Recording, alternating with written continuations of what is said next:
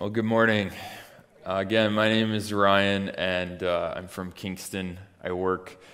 I'm finishing up working part-time for a church there, and I also work part-time for a campus ministry that's now called Momentum Campus Ministries. You might know it as Geneva House. I focus on Queen's University campus.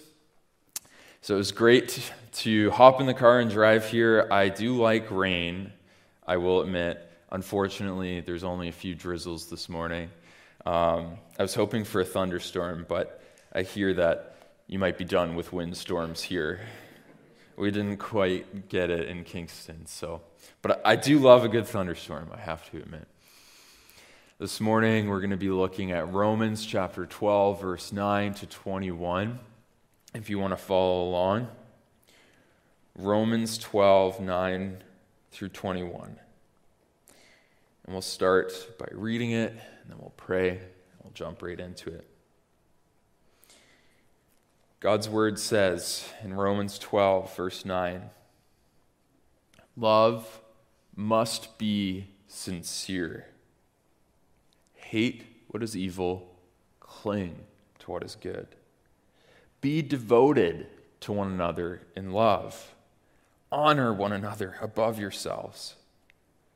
Never be lacking in zeal, but keep your spiritual fervor, serving the Lord. Be joyful in hope, patient in affliction, faithful in prayer. Share with the Lord's people who are in need. Practice hospitality. Bless those who persecute you. Bless and do not curse. Rejoice with those who rejoice and mourn with those who mourn. Live in harmony with one another. Do not be proud, but be willing to associate with people of low position. Do not be conceited. Do not repay anyone evil for evil. Be careful to do what is right in the eyes of everyone. If it is possible, as far as depends on you, live at peace with everyone. Do not take revenge, my dear friends, but leave room for God's wrath, for it is written, 'It is mine to avenge. I will repay,' says the Lord. On the contrary, if your enemy is hungry, feed him. If he is thirsty, give him something to drink. In doing this, you will heap burning coals on his head. Do not be overcome by evil, but overcome evil with good." Let's pray. Holy Spirit, give us ears to hear and eyes to see your love in this passage this morning. Give us hearts that are like open hands, ready to receive your love. In Jesus' name, amen. I don't know how this passage shows up in terms of structure in your Bible. Each English Bible is a little bit different with headings and paragraph breaks and all of those things.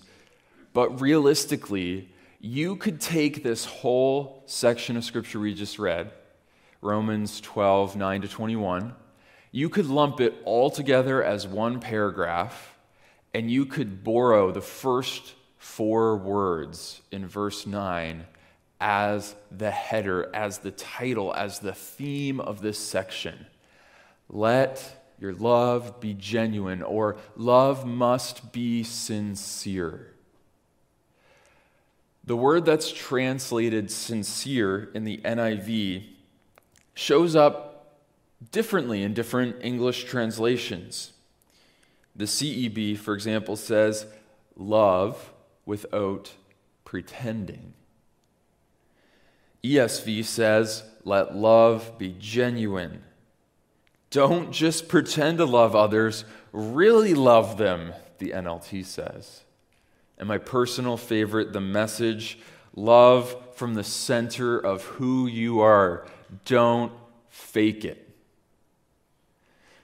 The word that qualifies love, sincere, is a word that is without parallel in any other form of literature. That means that it's unique to the Bible.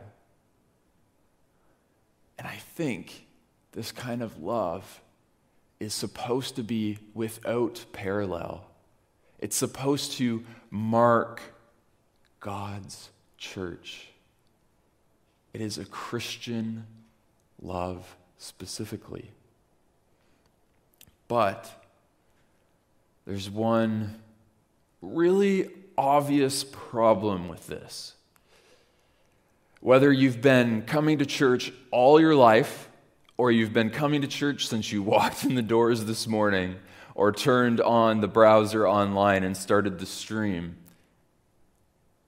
I think we all know that sometimes this sincere love, this Christian love, doesn't always mark God's church.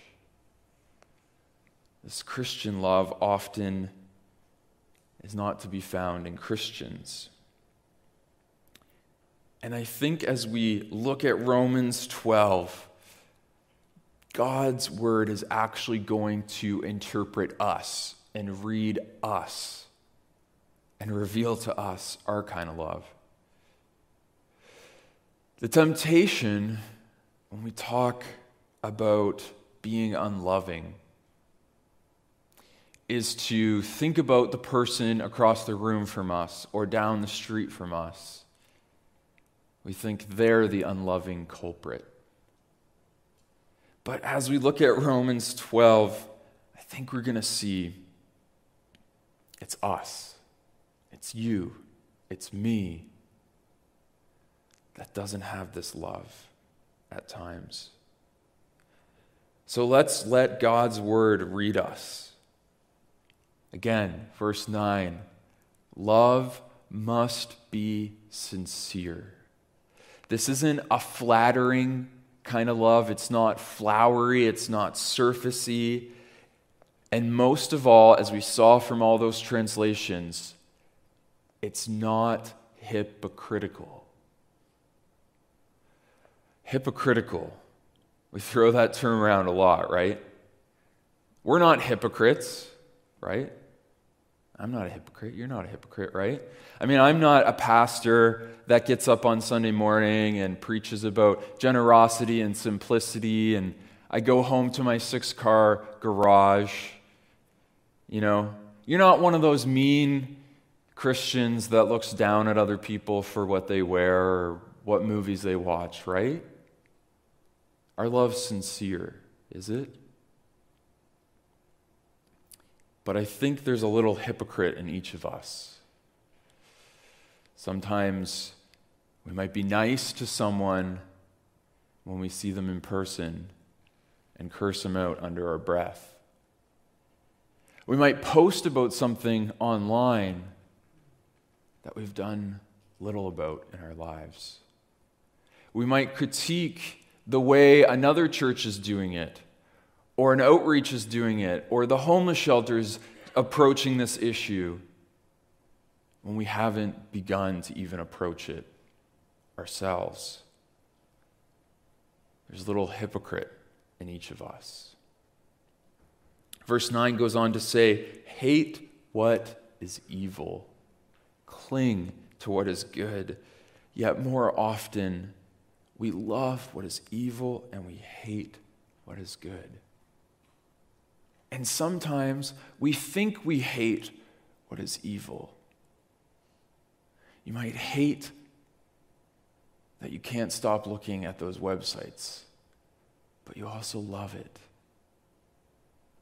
We might hate racism, prejudice, but we love the systems that benefit us.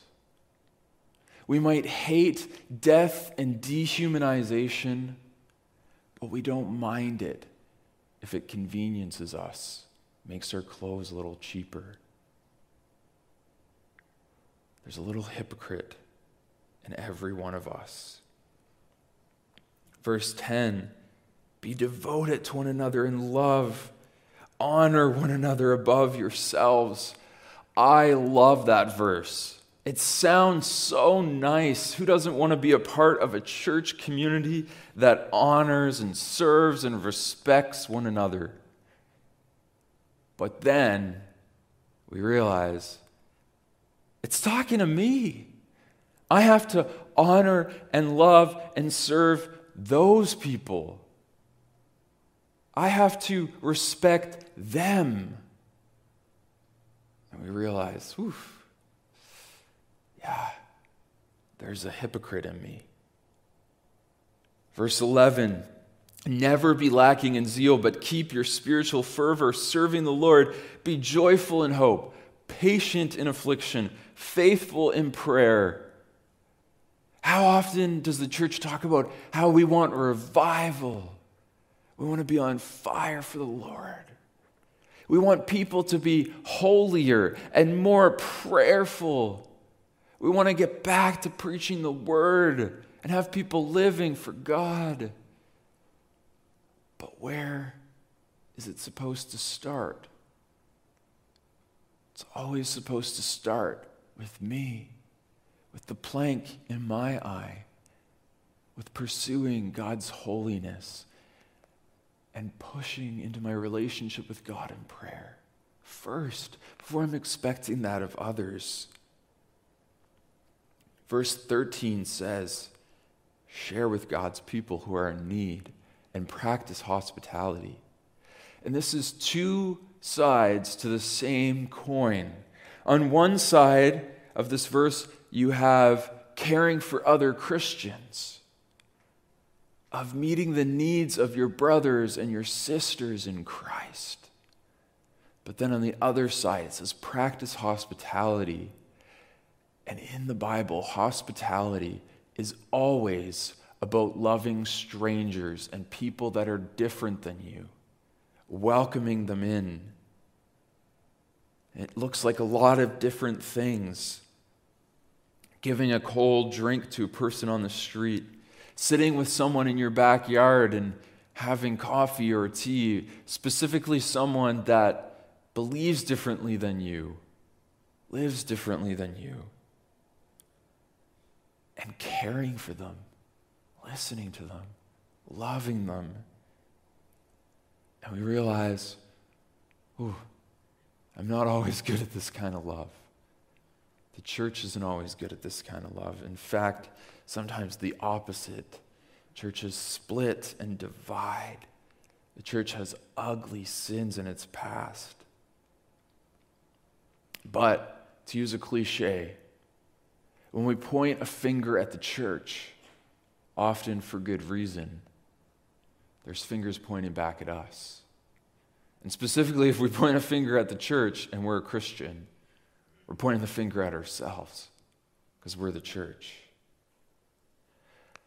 I won't keep going in this path, but we could keep going through Romans 12, 9 to 21, and realize more and more we're all hypocrites. And this feel-good passage about love becomes a litany of our sins. But that's the bad news. I'm sorry to take this passage and turn it into bad news. But when it reads us, I think it kind of can be. Because we realize the hypocrites club isn't exclusive to a few mean Christians. The hypocrites club is open to all of us. And I'm there with you. So if we're honest, none of us love sincerely. None of us love with that specific Christian love 100% of the time.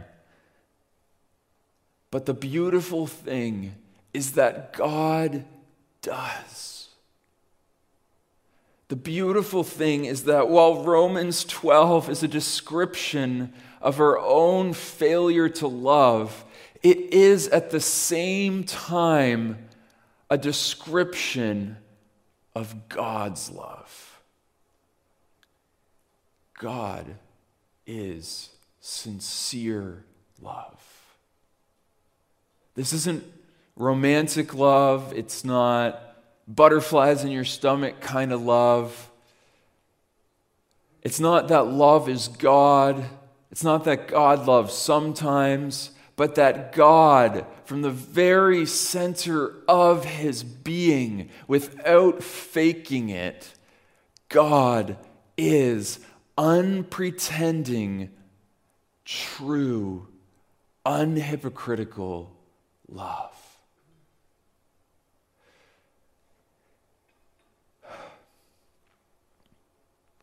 And while we all fall short of love's standards, because God is also untainted, unblemished love, God is also a terrifying love. And I'm not making this up. This was in my notes. God's love is more like a thunderstorm than a shower. Maybe a little too soon. We fall short of the standard of love. But God sent his Son. God's love came down and lived. God's love breathed and was crucified and died. Jesus loves us so much that he bore judgment for our sake and died our death for us. God's love isn't Hallmark movie love. Not to make fun of anyone that loves Hallmark movies. But it's not Hallmark movie love. God's love is more like soldier carrying wounded comrade off the battlefield love. God's love is more like surgeon removing the tumor kind of love. God's love is messy, filthy, godly, sincere love. True love.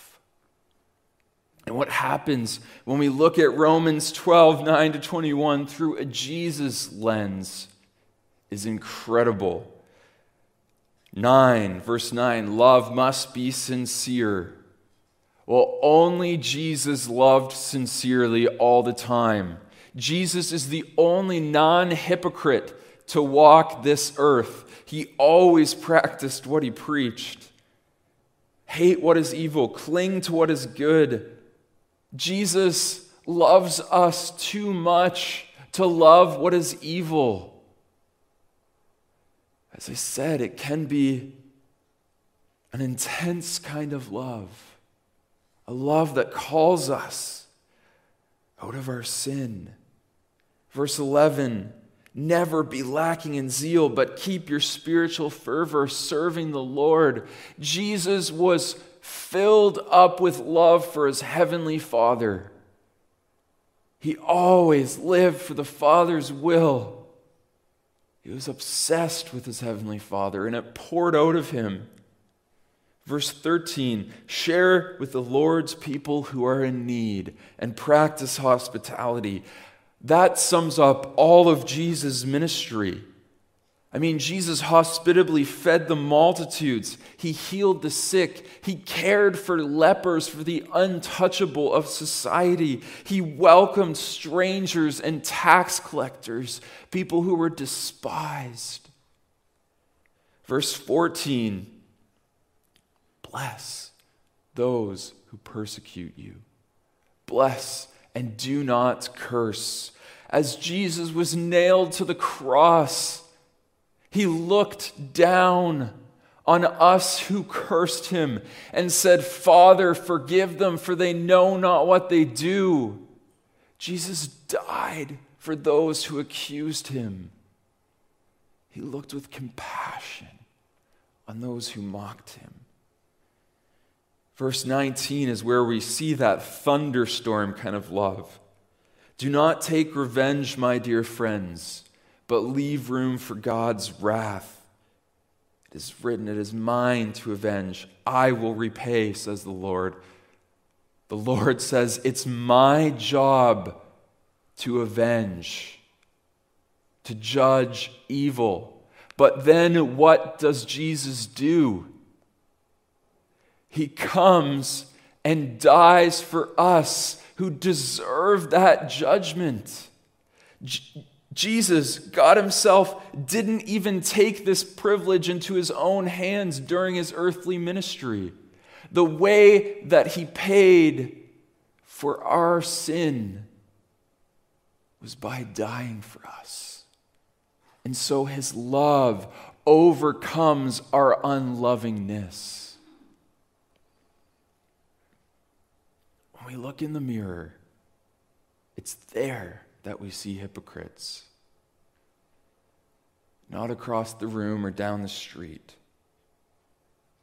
We see people who love the idea of love and sometimes love well, but other times fail. But when we look in the Bible, we see the true face of love shining back at us. We have a portrait of Jesus who loves us sincerely, pouring out from every page of the Gospels. God himself exemplified Romans 12, sincere love. And it's as we receive God's sincere love that we can go and sincerely love the world. It's commonly known that children need love to thrive. Cuddles literally keep babies alive. Without sufficient love, growth genes begin to shut down. Oxytocin, which reacts to love stimuli in the physical environment, helps the body grow strong. And it's not just physiological, but psychological. Because children that grow up in a healthy, loving environment are more likely to love others well. But you know what? I think we're all babies. We're all still babies. Whoever wants to enter God's kingdom must become like a child. We all still need love to thrive. And we can go around this world looking to our fellow hypocrites to give us love. But the only place we'll find it, where it will never disappoint, where it will be sincere 100% of the time, is with our Heavenly Father, who loves us sincerely so that we grow and flourish. First, we receive Jesus' love to give Jesus' love. And as we receive Jesus' agape love more and more, as we welcome the affection of our Heavenly Father, our souls grow healthier and stronger, and so does our capacity to love others well. We are loved sincerely by God so that we can sincerely love others. First, Jesus loved us so that we might love others. And so our mission this week comes straight from the text. Verse 13, share with the Lord's people who are in need. Practice hospitality. What I love about Romans 12 is it doesn't just sentimentalize an abstract love. This godly love is wildly practical. And it's full of practical steps in Romans 12. But in verse 13, again, we have two sides of the same coin, two action steps that we could take this week as we step out with the love of our Heavenly Father. Share with the Lord's people who are in need. Love our brothers and sisters in the church. Look, ask the Spirit to lead you to an opportunity to serve somebody. Mow their lawn, bring a meal, just sit with someone that's lonely. Turn to our brothers and sisters and love them. That's what Jesus did for us when he came and fed and cared and healed. And then that flip side, practice hospitality. Again, welcome a stranger. That can look like all sorts of different things, but maybe for you this week, it's spending time having coffee with someone that you disagree with, someone that believes differently than you, someone that's from a very different background than you are. Maybe it's getting involved in something that helps welcome refugees into our country. Maybe it's feeding somebody or sharing a meal with someone that has different politics than you. Practice hospitality. That's what Jesus did when he welcomed us who were living in darkness into the kingdom of light. God loves us sincerely 100% of the time. And it's from this center that we love others. And so we are all hypocritical, wannabe lovers, loved by an eternal God, filled with the Holy Spirit of love, learning to show the world the love of our Heavenly Father. Let's pray.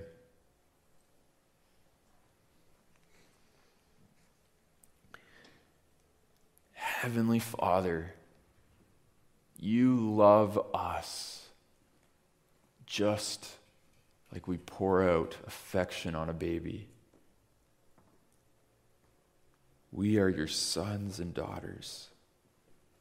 But God, we confess we are all hypocrites who have failed to love you and have not loved others sincerely. God, we don't deserve this love, and yet you are love. You pour it out on us so generously. Even us, each one of us who have encountered you, Jesus, may we see more and more that you are the face of love. And may we be transformed by your love so that we go and love others as you do. And for those of us that maybe haven't yet taken that moment to sit and receive your love, Jesus, we do that this morning. Stop looking for love in all the broken places, and we receive your sincere, trustworthy love. But God, help us to love others in return. It's not easy, and we need your Holy Spirit to do it. So we rely on your Spirit afresh this week. In the loving name of Jesus, amen.